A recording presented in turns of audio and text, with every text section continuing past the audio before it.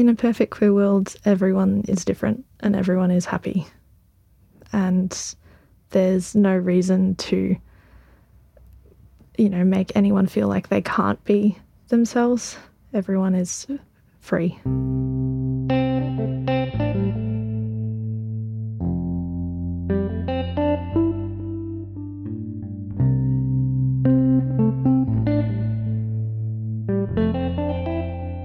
My name is Kat, and I'm a person living on Woiwurrung country and working with Midsummer Festival. I'd like to begin by acknowledging the lands on which this podcast episode was recorded, the Woiwurrung lands of the Kulin Nation, and pay my respects to elders past and present. I would also like to acknowledge the traditional custodians of the various lands on which you live, work, and play today, and acknowledge that sovereignty has never been ceded. We recognise the important role that art has played on these lands for thousands of years and feel privileged to work alongside artists continuing the creative practice of one of the oldest surviving cultures in the world. Always was, always will be. The episode you're about to hear is with Daisy. Currently studying at university and working as a 000 call taker, Daisy is a queer person who grew up in Queenscliff and now lives in Geelong. Leaving rural Victoria after feeling like they didn't fit in amongst their peers, Daisy talks about building a community based on love and not social standing, and how young people's outspoken nature gives her hope for the future.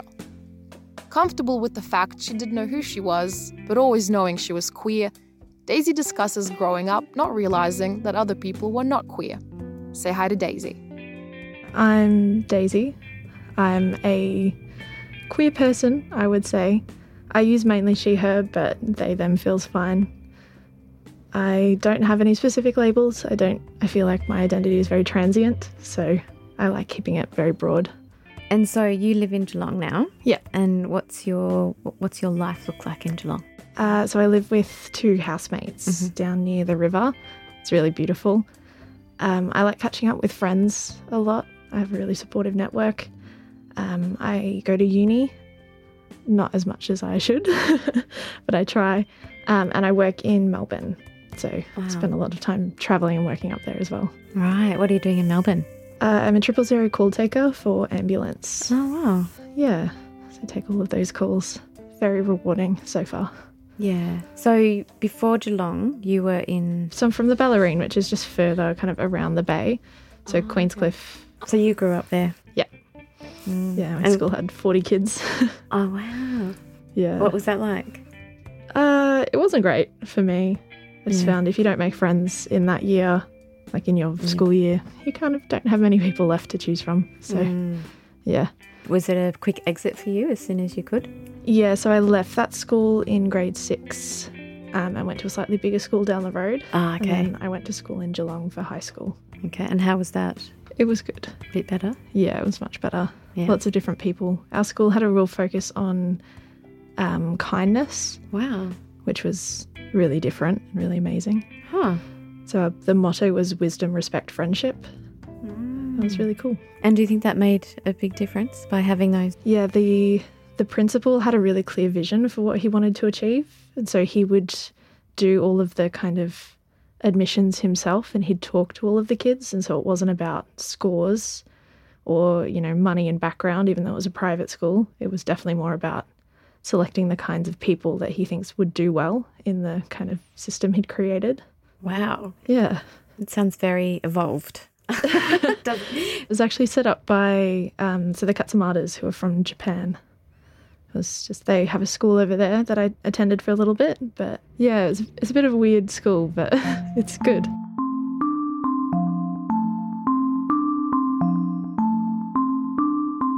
What were your main reasons for leaving there?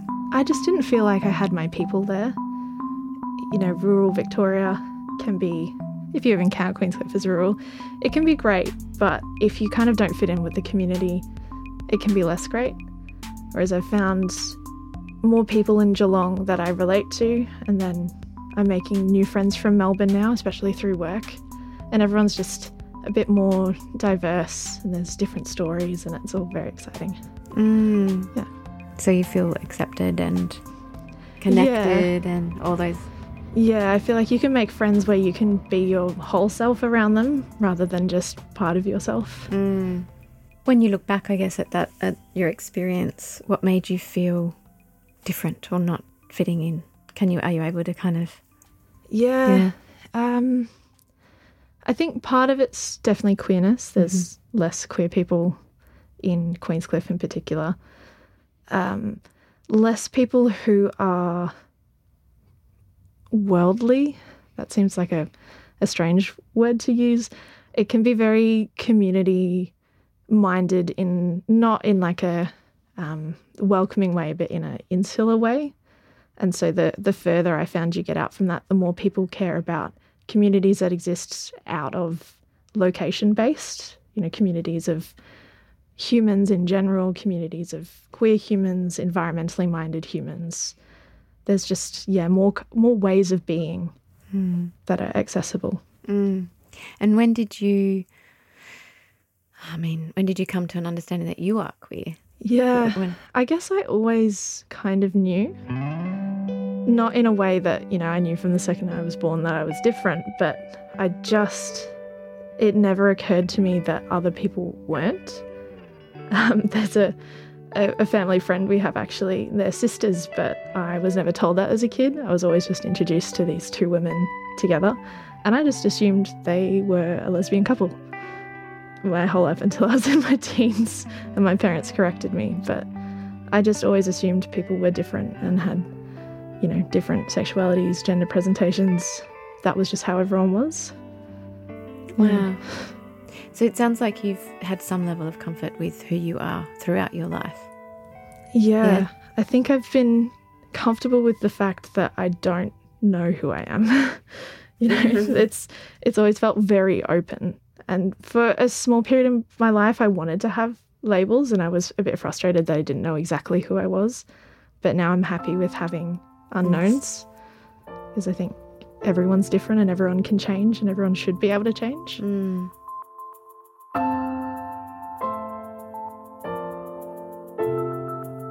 So even though it sounds like it wasn't too much of a negative experience for you. Not at all. It was just you felt drawn to going somewhere where there was more openness and more like acceptance. Yeah.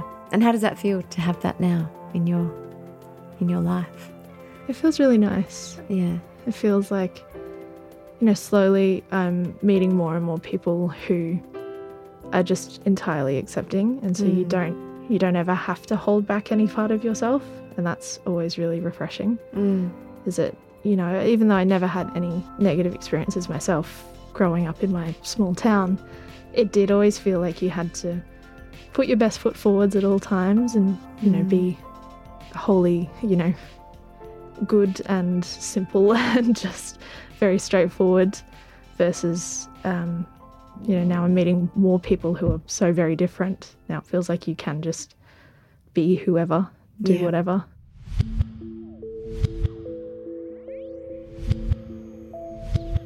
What does pride mean to you? Pride to me means freedom to be who you are. I think lately we've seen a lot of negativity in the world. So with the protests in Iran, a lot of people being forced or feel like they're being forced to dress in a certain way. And so I think pride is the opposite of that, where you can dress or be whoever you want. And it's a kind of, at the moment it's a celebration of that, but I'm hoping we can get to a world one day where it just is. Pride is just every day. Where do you feel the most pride or the most able to be your authentic self, or do you feel that here? Yeah, I do. Yeah. I feel it with my friends. I'm someone who very much doesn't keep friends out of, social politeness. I like to build a community around me of people who I love and who love me. And so I'm very comfortable with everyone I call my friend. And like when you're meeting new people, are you at all censoring yourself or your language or how you come across, or are you really comfortable with speaking your truth, I guess? Do you know what I mean? Yeah, I guess I don't know if I would say it's holding back as much as just kind of testing the waters. So you just let, I don't go into a conversation going, "Hi, I'm queer," but you just see how it goes. But I'm quite happy being who I am. At work I wear very interesting earrings and I've got an interesting haircut, and I was totally comfortable going in like that because people either like you or they don't. What does a perfect queer world look like to you? In a perfect queer world, everyone is different and everyone is happy, and there's no reason to make anyone feel like they can't be themselves. Everyone is free. Why do you think it's important for society to celebrate queerness and have things like the Midsummer Festival? At the moment, I think we do need extra support as, a global community, because there are people out there who don't have that option at all. It's not even that they can't go to a pride festival, but it's that they can't hold their partner's hand on the street, or they can't express their identity the way they want to.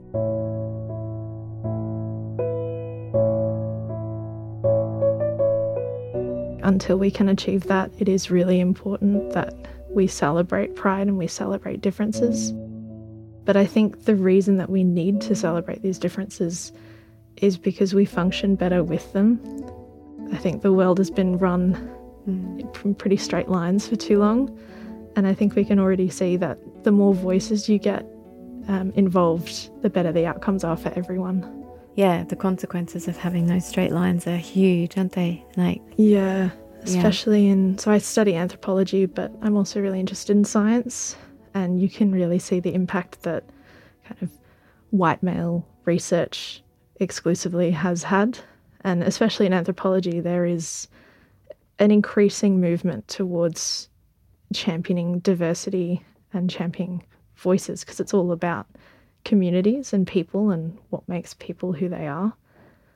And I think it's really special, and you do learn a lot. You learn a lot about how very different the world is. Describe to me what that world looks like in your eyes, like without that white male dominated straight, outlook. Like, what does that world look like if it was freely diverse and history made from people's diversity and views? Definitely more colourful. Yeah. I think it's also a fairer world and one with less suffering in it, because the more we listen to every voice, and not even just queer voices, but everyone who's underrepresented, I think the better the outcome is for everyone. So making sure people of colour have voices, disabled people have voices, everyone who's, ever felt like they've been not heard or talked over, if they're able to freely communicate, then everyone will have a nicer life.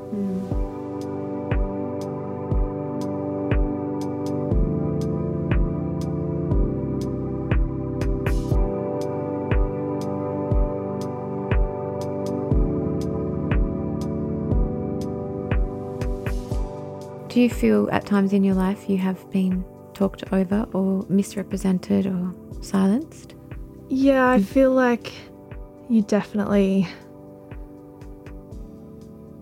in terms of being perceived as female, because of how I look, how my body is, I do feel like I get treated differently a lot of the time.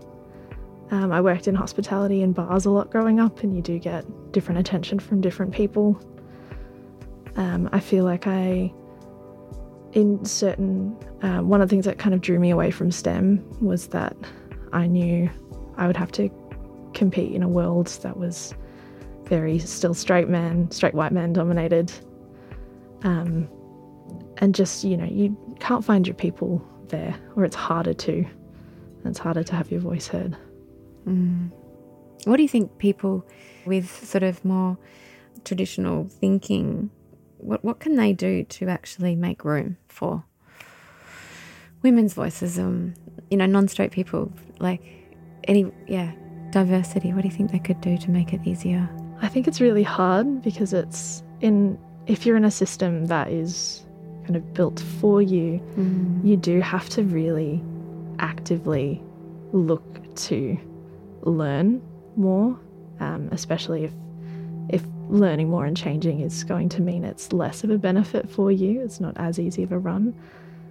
I think attending events that aren't designed for you with those people, so whether you're attending a rally with First Nations Australians or attending a feminist book reading or something, and just being able to sit in discomfort, or if you hear something that feels uncomfortable, just taking a second to analyse that. I know I have to do that sometimes. I hear something and inside you go, ooh, and then instead of moving away from that feeling, sometimes you really have to understand why you're having that feeling and question your own predispositions, things you might not have even thought of before. Yeah. Growing up, looking back, what are you grateful for that's given you the ability, I guess, to be able to be you? Do you know what I mean? I'm really grateful for my parents. They all pushed me to study and to work really hard and celebrate academia. My grandma is a very staunch feminist, put herself through uni, that kind of thing. And so she's always been really championing me to work hard and fight for my future and the things that you can take for granted these days. Yeah. So she's been a bit of a role model? Yeah. I can't say that because then she'll use that against me. She'll use it against you. No, she's great. It'll go to her head. But she's awesome. Yeah. So what hopes do you have for the next generation of LGBTQIA+ people, and how do we improve things? Yeah. I think from what I've seen already in some of the younger people around me is they're very outspoken.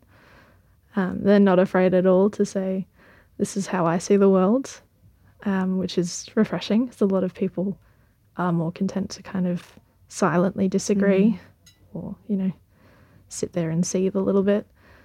I think just supporting them in that and, standing up and joining your voices with them.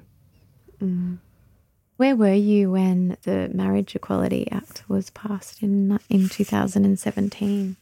Do you remember? I can't remember exactly where I was. I was 17, so I probably was in school at the time. I had to talk to my grandparents about why it was important, but I was very happy when it was passed. I wasn't happy with how the government went about it, but I was happy that at least there was enough support from the Australian population that we could pass that through. And how did you do that conversation with your grandparents? Or how was that? They weren't, they were kind of the sense of why is it important? Like they don't not want people to have rights, but they didn't, I think, realise why it was such a big deal. So I was, reminding them of why having that option is really important for a lot of people, and just being on the same playing field. It's not even, I think, that an overwhelming amount of queer people want to get married in particular, but not having that option just means you're on a lower step. And I think it's just a very basic thing to do, to put into law, just to create that extra bit of equality.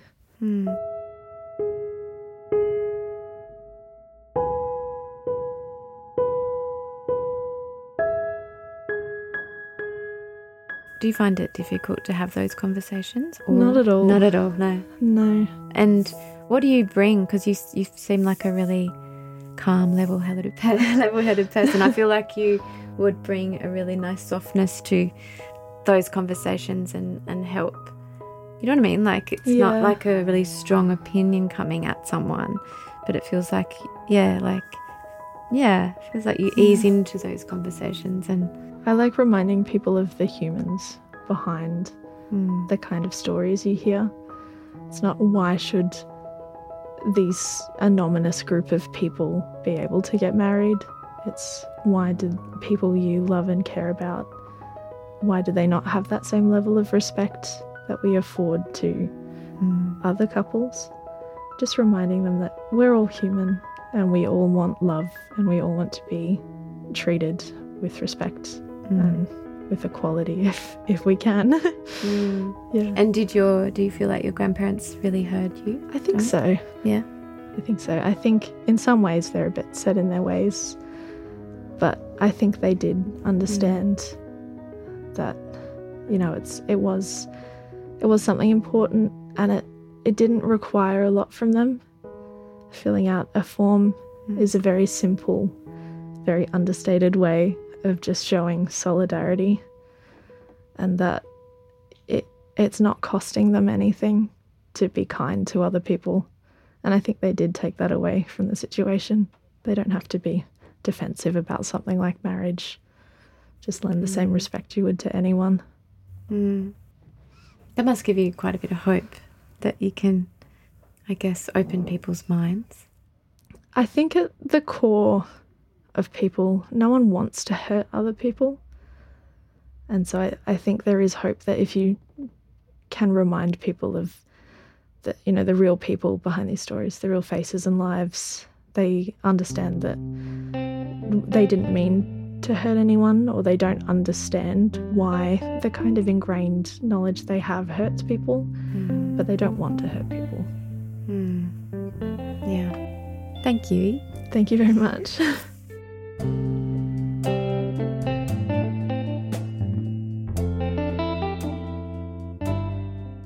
This podcast is released every Tuesday and Friday and could not have been possible without the support of our local community partners, Midsummer and the Fairer Victoria portfolio of the Victorian State Government.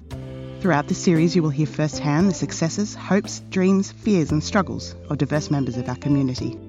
Pride Finder, the Rainbow Road Trip, was a travelling project commissioned during the 2023 Midsummer Festival as part of the State Government's initiative Victoria's Pride. Helen Thomas, an award-winning creative audio producer, journalist and queer ally, developed a mobile story studio with the purpose of encouraging connection, cultivating empathy and preserving people's experiences. As much of Victoria's queer history relies on verbal recount, Midsummer, Helen and the Pride Finder connected with regionally living LGBTQIA+ Victorians to help capture their unique stories. These conversations are frank, honest and reflect the language, thoughts, history and opinions of the individual. Views may not be shared by Midsummer or the Victorian State Government. Please keep yourself safe and refer to the show notes for specific triggers related to each episode.